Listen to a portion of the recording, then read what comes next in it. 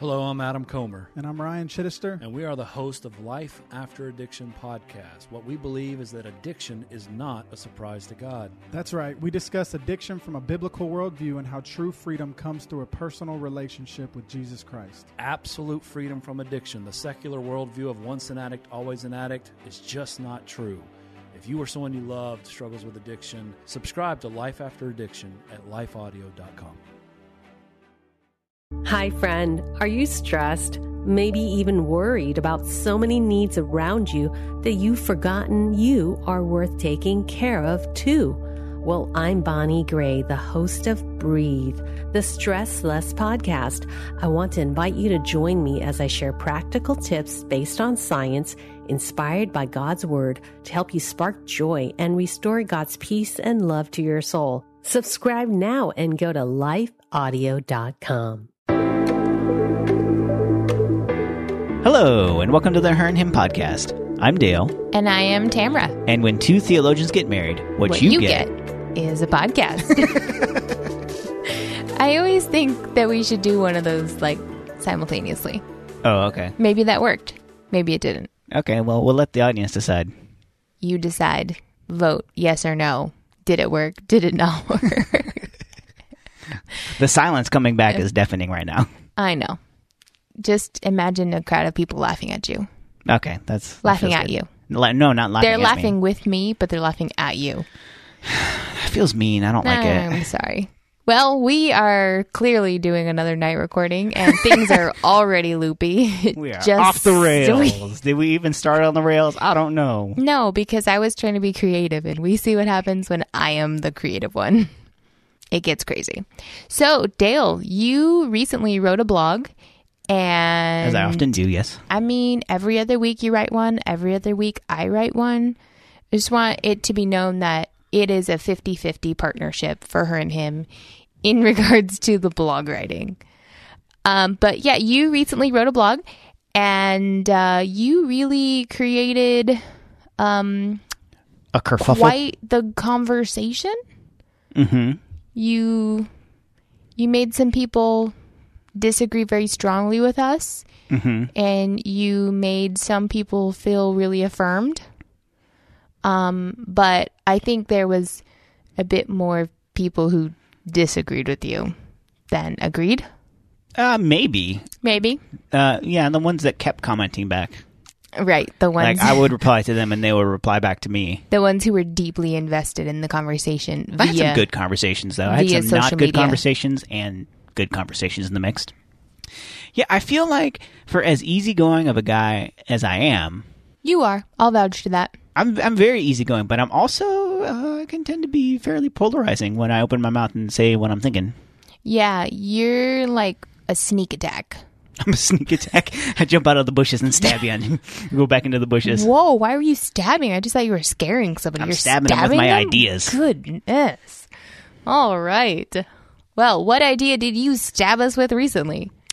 Well, I published a blog, 4 reasons why we should reconsider the Billy Graham rule. And I had a sense that this was going to ruffle some feathers as I was writing it.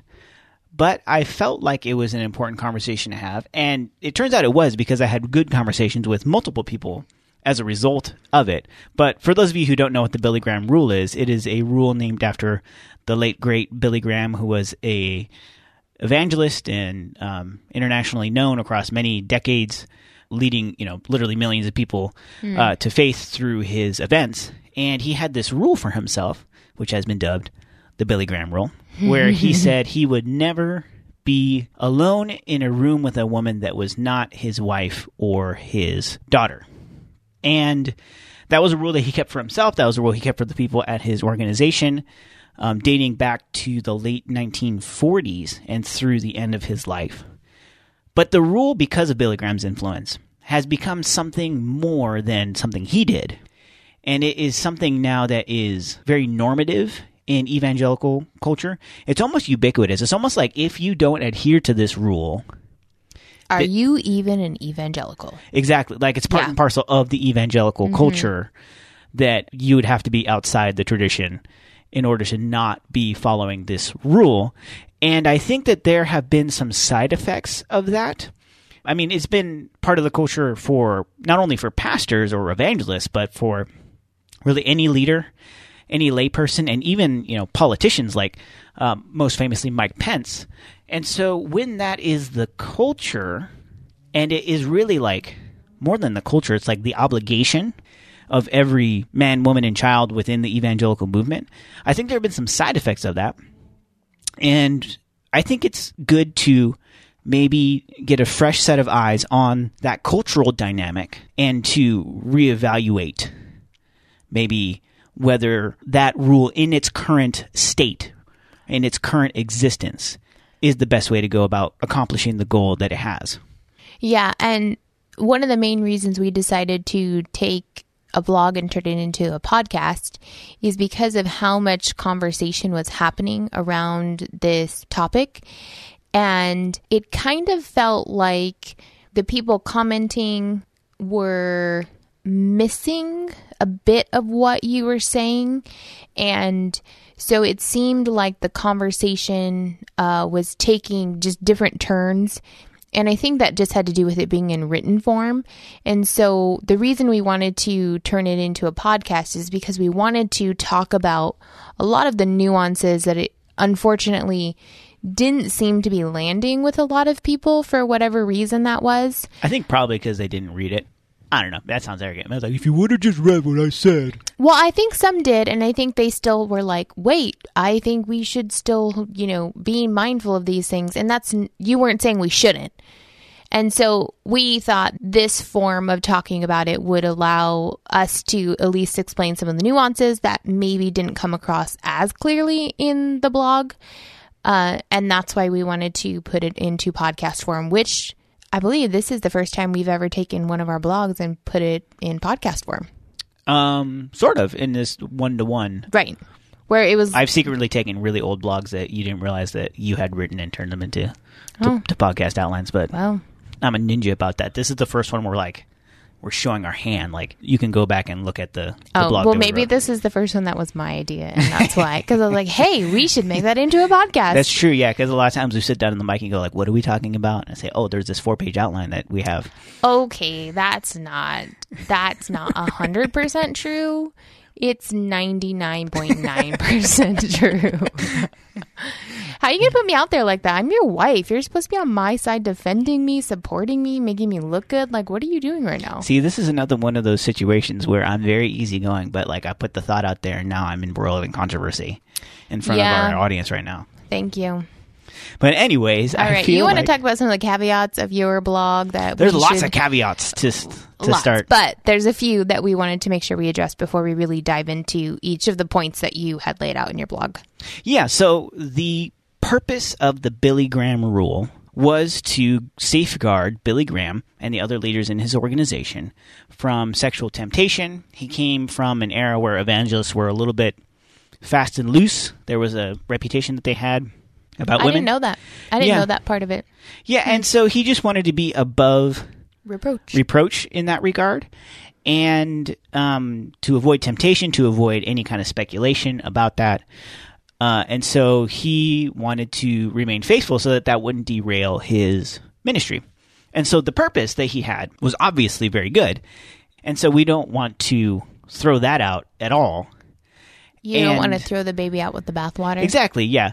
But when I say we should reconsider the Billy Graham rule, people listening to that, people seeing that headline, people reading that, it immediately throws up 20 billion red flags. Well, and it throws up, we love Billy Graham. He never did anything wrong. Why are you attacking Billy Graham? And that's not what we're doing. Right. We are not attacking him and his ministry at all. Yeah, and so that's another caveat.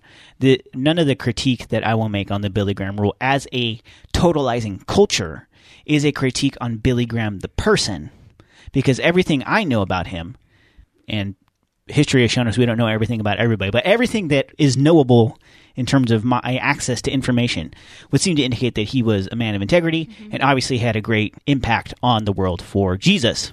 And this rule worked for him. It did. Yeah, and I'll also say another caveat. We are not advocating for throwing wisdom and accountability out the window.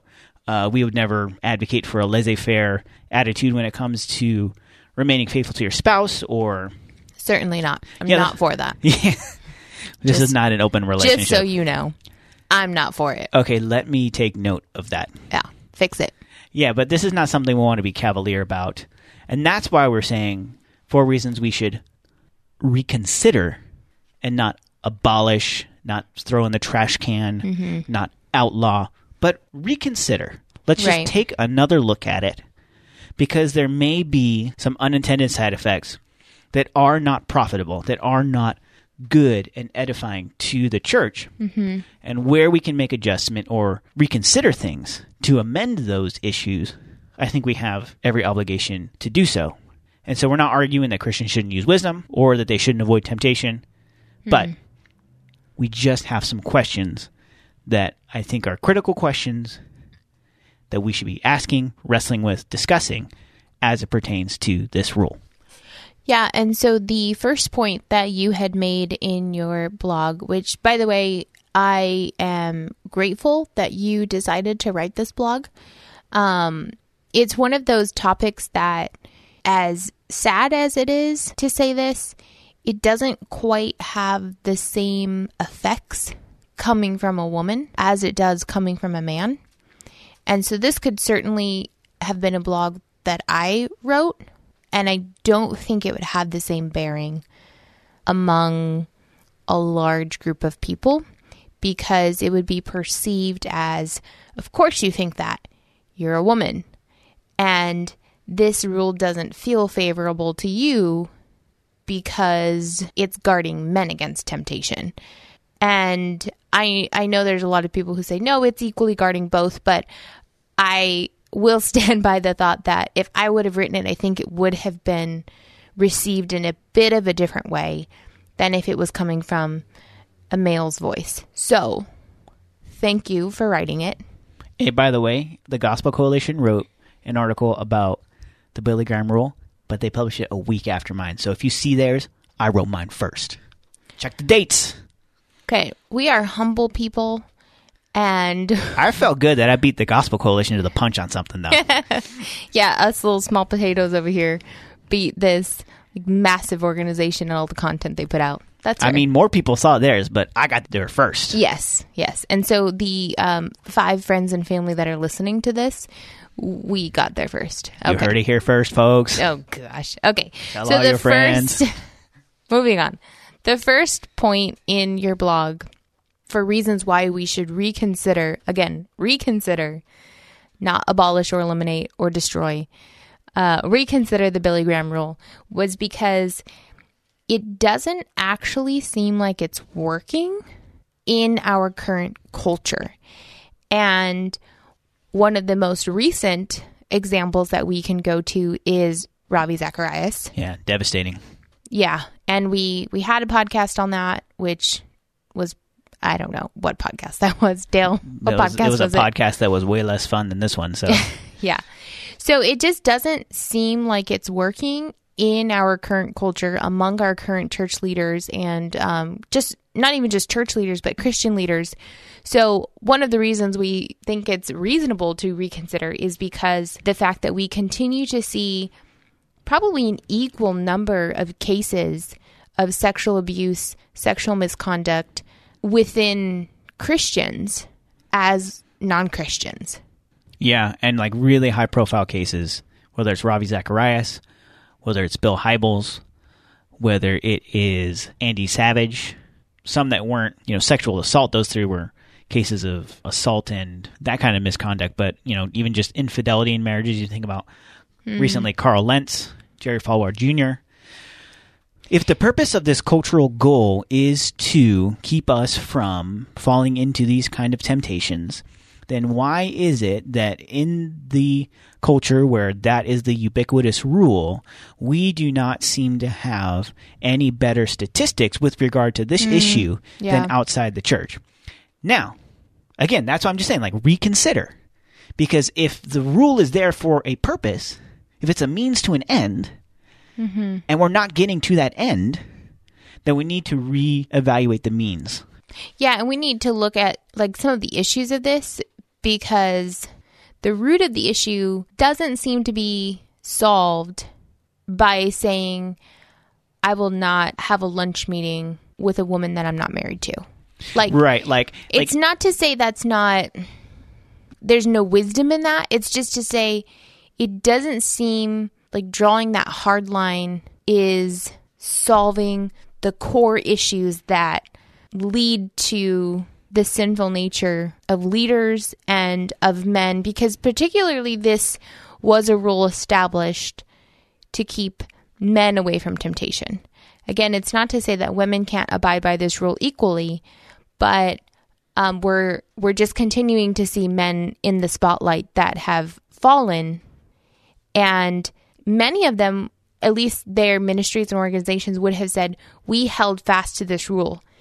So if you held fast to it, it didn't work because the issue wasn't so much sitting down with a woman who is not your wife or your daughter and talking about ministry, talking about work. There was a deeper issue that's lying within people's hearts that the rule wasn't solving. Right. And forbidding lunch meetings between a man and a woman that aren't married seems like a small fence trying to keep ministry leaders from raping and assaulting the people under their power. Right. And you ended up shifting to some of the core issues behind the reason this rule isn't working. And one of those you said was power. Mm-hmm. I think it's actually, a lot of times it's more about power than it is even about sex. Right. Like sex can be used as a power dynamic. And I think a lot of times that's at the root of the issue. And even more than power, I think money's mixed in there too. Power and money. So in the case of Ravi Zacharias, his name's on the building, right? His name's on the building in 6 different countries. Right. That all have Ravi Zacharias International Ministries plastered on the outside of it. So he was too big to fall. He was too big to fail. And so you have to cover it up. Yeah. You have to enable it. Yeah. Because everybody's paycheck depends on it. Yeah. Yeah, it depends on his actions. And so if he falls, we all fall. Everyone falls. Mm-hmm. And that's where you have people who are more willing to turn a blind eye to it and say, no, we have the Billy Graham rule in place, we're good, when clearly it's not working. Because his big issue, at least from the articles that I read, was the issue of accountability. Even though they held to the Billy Graham rule. Yeah. As an organization. Yeah, and so I think we have to look at the power dynamic and the power of personality and what role that plays. And it plays out on smaller stages, to be sure. It isn't just Ravi Zacharias. Right. There are these power dynamics in any organization, Christian or non-Christian. Mm-hmm. And I think, and unfortunately in a lot of evangelical organizations, churches and parachurch ministries, personalities become way too big to fail, and so they end up being enabled. And so I think that's a systemic issue that we need to look long and hard at if we are serious about the goal that we have, which is reducing the amount of cases of not only infidelity, but outright predatory behavior. Yeah. Yeah. And so I think it behooves us to look at that and not just look at the individual cases like Ravi Zacharias, like Bill Hybels, like Andy Savage, like, all the others, and say, well, we're all sinful, right? Yes, but you're missing the context of what's happening. There's a lot more at play. Right, and I think, unfortunately, a lot of Christians have chalked up those cases that you've just listed, and probably other cases, to the fact that we live in a fallen world and they fell to sin. But some of them dove into sin. Yeah, yeah. The issue with that is you're trying to find a way to explain away the issue at hand. Mm-hmm. And if we're seeing number after number after number after number of similar situations that were holding to the same rule, at least they were saying they were, obviously they really weren't, then we do have to, again, reconsider whether or not the rule is working. Because the rule is put in place to be a safeguard. And I fear because of the name attached to the rule, it's taboo to touch it. Because Billy Graham is such a great name for Christian evangelicals. Right. Even And to he have this conversation, it's like, what are you, some kind of floozy? Right. And I mean, we had people who were just mad that they thought we were talking bad about Billy Graham, and we're absolutely not. I tried to be really explicit about the fact that we're not, but I guess it doesn't come across. It's just unfortunate that, at least for this podcast or our conversation about the rule, is that his name is attached to the rule. If his name wasn't attached to the rule, then we'd probably be fine. But anyways, so the second point that you had made is that it over-sexualizes women. And for some reason... I mean, that's a hot take, to be sure, so we need to explain it, but this was the point that really got people. That's what I was going to say. This was the point. People were okay with point number 1, and they were okay with, a few of the other points, but they were not okay with point number 2. I think point number 2, because it's a nuanced argument that I'm making. Yes. So do you want to explain it, since you're the one who wrote it? Yes. So on the face of it, or if you want to be fancy with your Latin, say prima facie. We're not fancy here. Yeah. So on the face of it, it would seem in its intent and also in its effect, it dignifies the sexuality of women. I mean, that's really a big part of why the rule exists.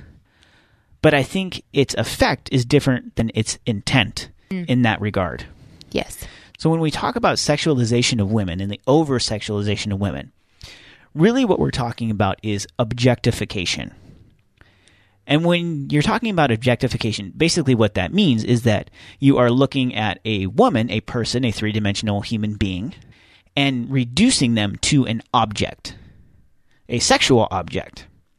And so objectification in one case is like going to the strip club and seeing that a woman is only a sexual object, and so she is there for me to indulge her as a sexual object.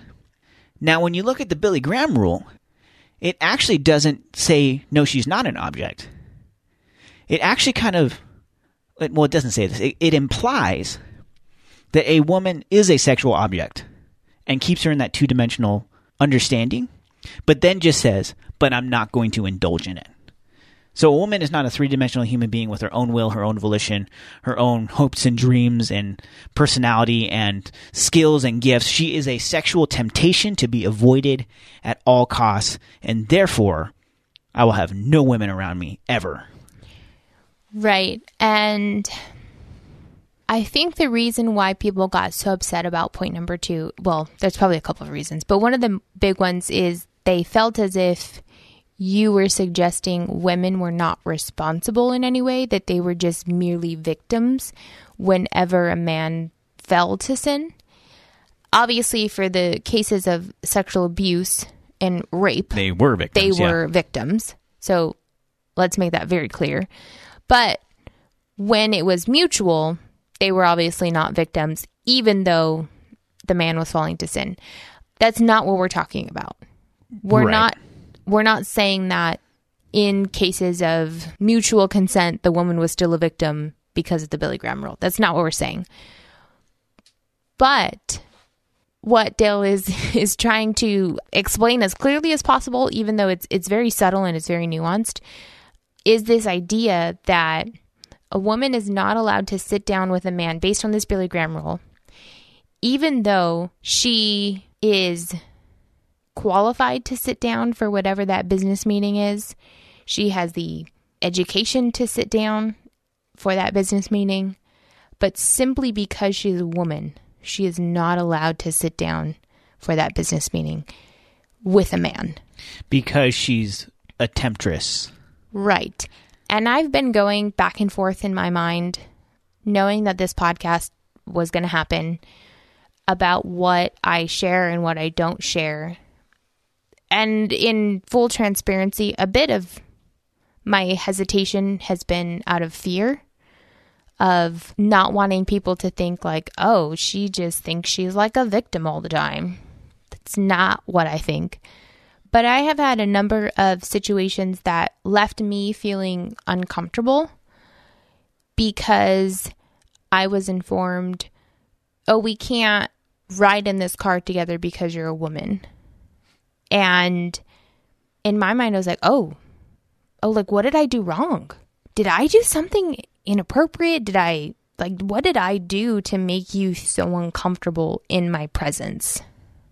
And in turn, the idea of saying like we just want to be safeguarded has ended up making me feel really awkward, as if I had did something. And then I am far more mindful of the fact that I am a woman in the presence of a man. Not necessarily with no one else around, but just the fact that I'm a woman. Like, I'm in a workspace. It's fine. We're having a great conversation. I feel like I am, contributing to the conversation because of my intelligence, because of my gifts, because of my skill sets. But then some weird comment comes up and I instantly feel uncomfortable being in that situation just because I'm a woman. Right. And it kind of turns being a woman into some kind of disease. Honestly, in some ways I feel dirty. And I, again, hesitate saying that, but I think, man, like if I were a man, it would be 100% okay. Like if everything else about me was exactly the same and I were just a man, this situation would be 100% okay. And that's hard because you think, I don't know what I did wrong. And I don't think I was being flirtatious. I don't think I was doing anything. I was dressing modest. Like I was doing all the things I'm supposed to do. Oh no, I see some ankle over here. As a godly woman, but yet I still feel like I don't belong in this situation because I'm a woman. And not that you don't belong there professionally, but this weird feeling in the air that because you're a woman, there's something illicit happening. Right. And I've worked for a number of Christian organizations and just a handful of secular organizations or, non-religious organizations. And I will say, based on my personal experience, I have never felt that way in a non-religious organization. I was always welcome to the meeting. My ideas were always welcome. Like the door was never shut on me in a meeting because I was a woman.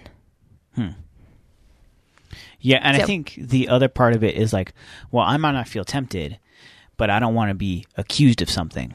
Yeah. And I think even in that, it frames women as... You are the one tempting me. You're the one that's tempting me, and B, you're going to lie about it. And I think there's an assumption baked into that women are just looking for opportunities to accuse men of sexually assaulting them. Thanks. But if you look at and certainly that does happen. Yeah. It does. Yeah. But if you look at a vast majority of the cases where a woman either said, this guy did something weird to me, or that guy makes me feel weird with the way he acts, most of the time, there's credence to those accusations. Yeah. Or at least they should be taken very seriously because they're true enough of the time that I don't think we can write it off. And I've even heard, weird things that guys will say, like, well, I don't want to be accused of anything. Like, well, then just don't like sexually assault women. Yeah. And then you won't be accused of sexually assaulting women. Right. I've been told that. I've actually had someone in a Christian organization say, I'm not quite sure how to interact with you because I don't want to be accused of anything. And immediately I was like, what? You're like, who's accusing what of what? Yeah. What just happened? Wait, I thought we were just talking about work here. Like, I'm so confused. Yeah, and then all of a sudden you bring sex into the conversation. And like, now I happening? feel real awkward because that was not on my mind at all. Yeah. And, right. And I just want to be like, okay, like we can have an adult conversation and not fall into sin. Like, that's okay. We can do that. I promise. Right. Yeah. And I think this leads into the third point, which is kind of related to the second one. It is. But it limits the opportunities of women who aren't the wife or daughter of someone who's already influential within an organization. Because if you have an in as a daughter or as a wife of somebody, then you can kind of gain more influence. But if you don't have those connections, then by virtue of people kind of treating you like you're dirty, you get shut out of the meeting a lot of the times. Yeah. I think point 2 disturbs me, and point 3 makes me sad because as a woman who is educated, who has a lot of career experience, highly educated. Yeah, I guess. Yeah. Yeah, graduated from seminary with high honors, has worked in multiple organizations and multiple managerial positions across a couple of different industries. Like a wealth of experience, skill, and education, both theological and practical education. Just let the listener understand what she says when she says she's qualified. Well, you're very kind. And those are truthful things. You're not making them up because you're my husband. So, yeah. So as a woman who has, education, a lot of experience in the areas that I've worked in, I have had a lot of opportunities that I know for a fact if I were a male, I would have been able to step into those opportunities and it would have been perfectly fine. No one would have hesitated. No one would have thought twice about it. But because I'm a woman and because of the Billy Graham rule of them desiring to live above reproach and saying, well, I can't be alone with you and I can't work closely with you in this way, where I could if it were a man, I could work closely with you. But because you're not a man, you're a woman, I can't. And I have had opportunities that I haven't been able to step into, or I've been passed up for those opportunities. And that went from like a certain position to travel opportunities, to just different meetings that were heavily influential within the organization that I worked in, that I wasn't even allowed to be in the room because I was a woman. And that meeting itself, again, was heavily influential within what process was happening within that organization or what decisions were happening in that organization. And I was fully qualified to be part of those conversations, but because I was a woman, I wasn't allowed to be in the room. And that's why I think point 3 saddens me, because if I was just a different gender, it would have been perfectly fine. Yeah, and it's interesting that you bring that up, because what you're talking about is how the Billy Graham rule has become about more than the Billy Graham rule. There's actually a whole culture of shame that arises around it, which then makes you need to insulate the Billy Graham rule.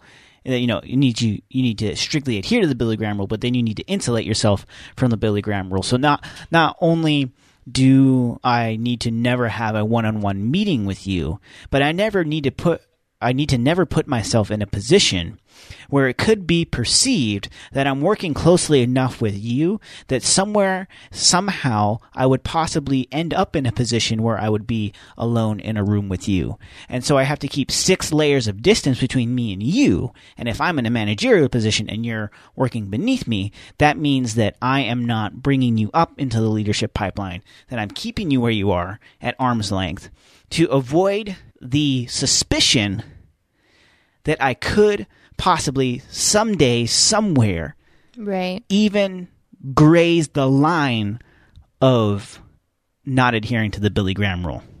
Yeah, and I had even, I think, in as detailed as I can get with some of my examples, one of the jobs that I had applied for, I had received a call back, and they had told me, like, you're fully qualified, you have enough experience, like you actually seem like the perfect fit. But unfortunately, this person is looking for a male for this position because they want to live above reproach. Which I feel like that's a little bit illegal. Oh, it's absolutely illegal. But I was told that, and it was, again, within a Christian organization. Like, if you're going to do that, at least don't tell me, right? Yeah, don't tell me you're doing something that you're being discriminatory. And I think they were deciding whether or not they wanted to be like that hard and fast to it, because after I received an interview, I got that call and they had told me, we just want you to know that you are fully qualified and you're great. But unfortunately, we're just sexist. Well, unfortunately, the person that you would be working for has decided. So I think it was like they just decided as opposed to having made that decision before they went through this whole process, obviously. But yeah, that would be a pretty specific example of an opportunity that I could have had, that I was qualified for, but simply because I was a woman, I wasn't allowed to have that position, unfortunately. And so that's why we should reconsider how we apply the Billy Graham rule, because if it is causing women to not reach their full potential in the church and Christian organizations in ways that they can reach it outside the church, then that's obviously a problem, and we need to rectify that. And so that's why we need to reconsider it. And again, not to throw caution to the wind, but say like, hey, like, are we really taking in all the variables here? Because there's some real damage that can be done, not only to women who are denied opportunities, who are over-sexualized, but even to the organizations that could have benefited from their gifts and benefited from their leadership and benefited from their wisdom. And who knows, like maybe if there were more women in leadership to balance out the men, maybe we would be in a healthier place as churches and as Christian organizations, because we wouldn't be working from one perspective. We would have the full gamut of human experience in the room making decisions for the benefit of the mission of Jesus. Well, I think, one, that was really well said. But I was going to say, I think that also is part of the problem of why it becomes so difficult for women to be in any form of leadership within the Christian evangelical workplace. Like, you can't earn a living there because it's so dominated by men. And I think this rule feeds into that domination of it continuing to be men only that are in leadership, and women just can't break through. Again, when you're qualified. I'm not saying like you should hire a woman just for the sake of hiring a woman. Like, look at the resume. If the person's qualified, hire them. Like, their gender shouldn't play a role in it. And I do understand someone wanting to live above reproach, because as a wife, I absolutely want you to do everything in your power to live above reproach. But if you are running an organization and because you're fearful of falling into sin, you're going to decide you're not going to hire the person who is the most qualified for it, I would say... Oh, you would never let me. well, that... I feel like, what is wrong with you? Like, this is the best person for it. I would say, honestly, like, maybe you shouldn't be in the position you're in. Ooh, sick burn. No, really. Right. If it is so difficult for you. Right. Like, if you can't even have a meeting without being like all sex crazed. Right. And or even for your spouse not to trust you. Like, I feel like there's so many other issues that are at hand if that is the rule that we absolutely have to put in place, even though we know it's in some ways harming somebody else from an opportunity. And so if me as your wife, I believe you can't hire the person that is best fit for the job because you are in such great temptation, then I would actually say you're probably not in the position you're supposed to be in this current phase of your life. Yeah. I mean, that's something to think about. That's a hard truth to put out there, but I think it's something worth saying and considering. Because the issue is so much deeper than I just couldn't follow a rule. Because if you really have that problem, which we've seen it with the people who have fallen and it's become public, if that is really hard for you, then rule or no rule, you're going to find ways around it. Right. You're going to find ways. The fence only keeps honest people out. Yeah. And like I said, we have boundaries within our marriage, you know, in terms of how do we safeguard ourselves.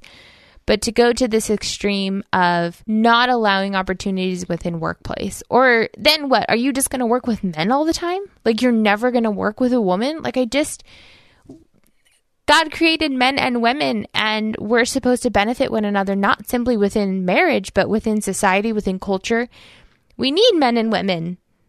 Again, and it's not just for the sake of marriage we need men and women. We need men and women in the world. So if we can't learn how to exist with one another, then I think we're actually missing what God intended when he created man and woman. Yeah. It's complicated, but I think we need to address the complexity of living in a 21st century world where women are more present in places of work and places of leadership, and that's normative. And I think our theology and our practices need to be able to accommodate that. Yeah. And I think you had mentioned this in your blog. With women in the workforce, in the 21st century, the rule might not fit as well as it fit when Billy Graham created it, because that wasn't the cultural landscape that he was dealing with, because there were not a lot of women within the workforce. That was just the culture he lived in. Right. So for him to be meeting alone with a woman, like, it probably wasn't a business meeting, you know? Right. It was a different world. Yeah, and so we have to understand that as well. Mm-hmm. So, I'm sorry. I've taken a really long time on point 2 and point 3. This is good. But you had 4 points to your blog. So yeah, I feel like your my fourth point is more just kind of like point of order.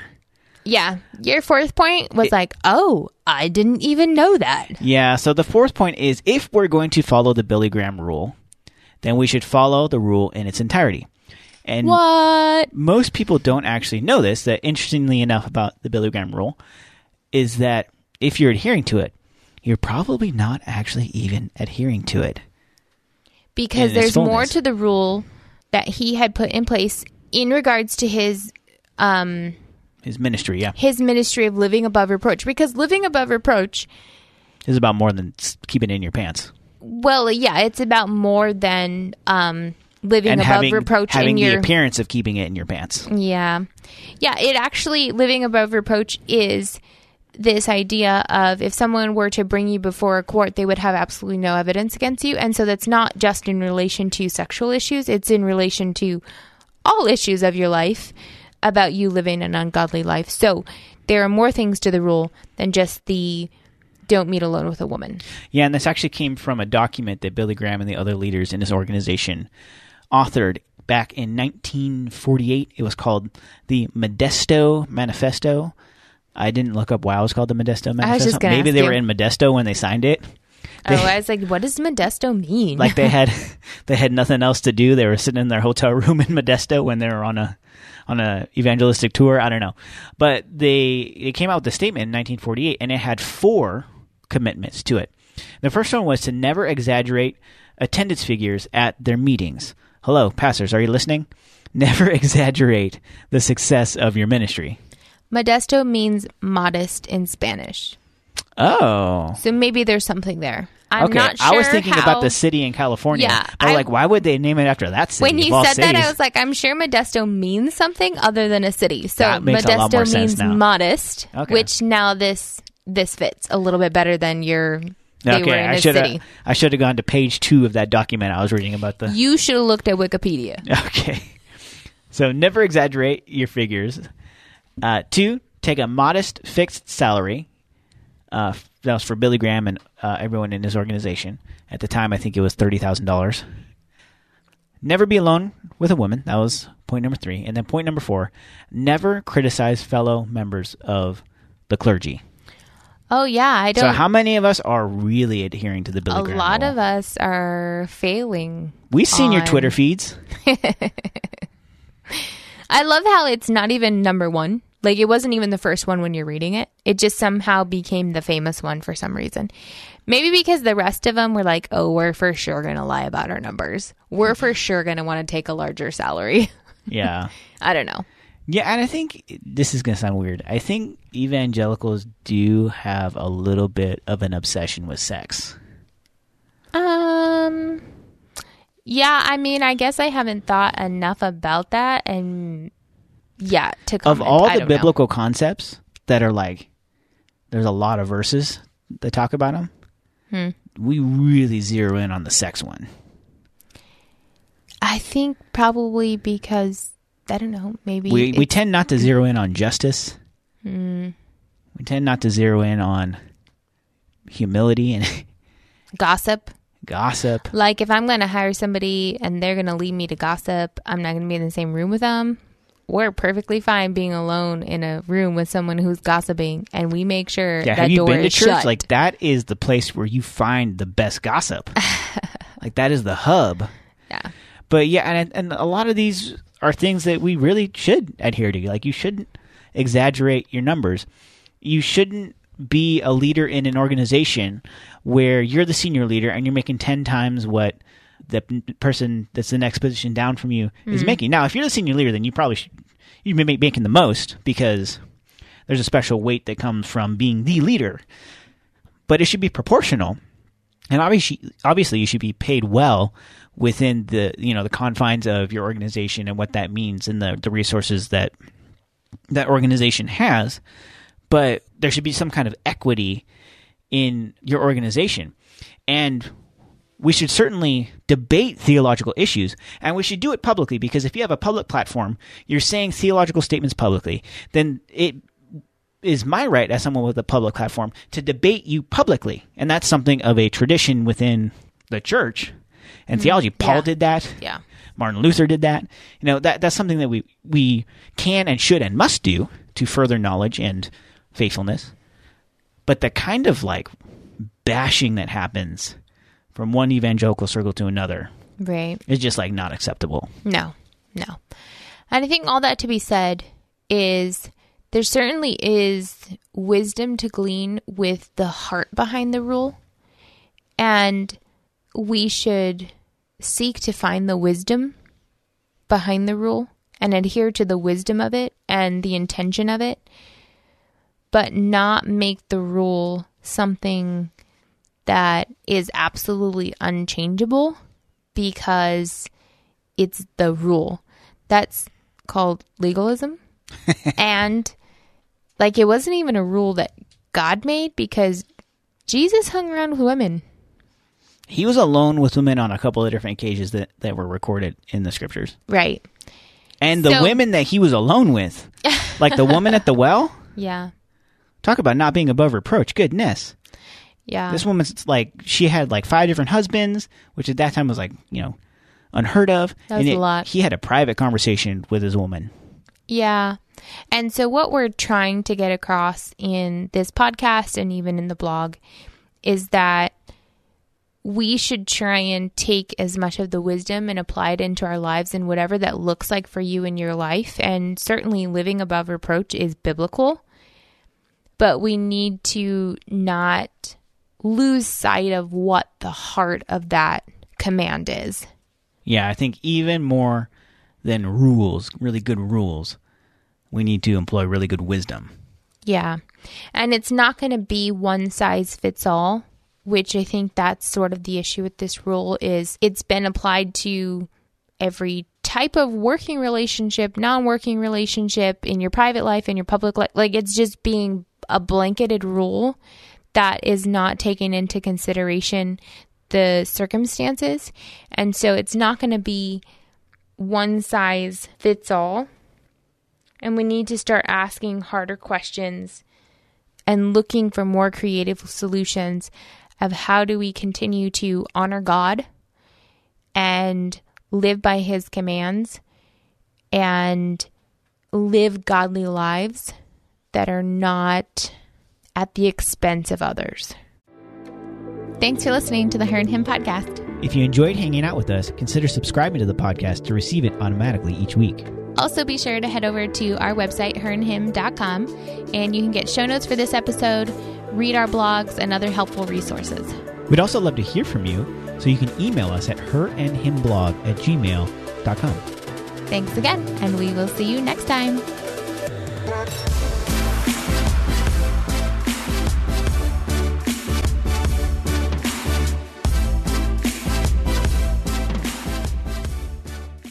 Hey, Ted, what do you want to do today? Well, Ashley, I've always got work to do, naps to take. But I have a better idea. How about we invite everyone to listen to the TMUS podcast? I love that idea. Let's do it right now. Hi, everyone. We're Ted and Ashley Slater, and we'd love for you to join us as we talk about teamwork in marriage. We share how grace, commitment, and cooperation can help couples live the everyday moments of marriage together. To listen, go to lifeaudio.com and search for Team Us.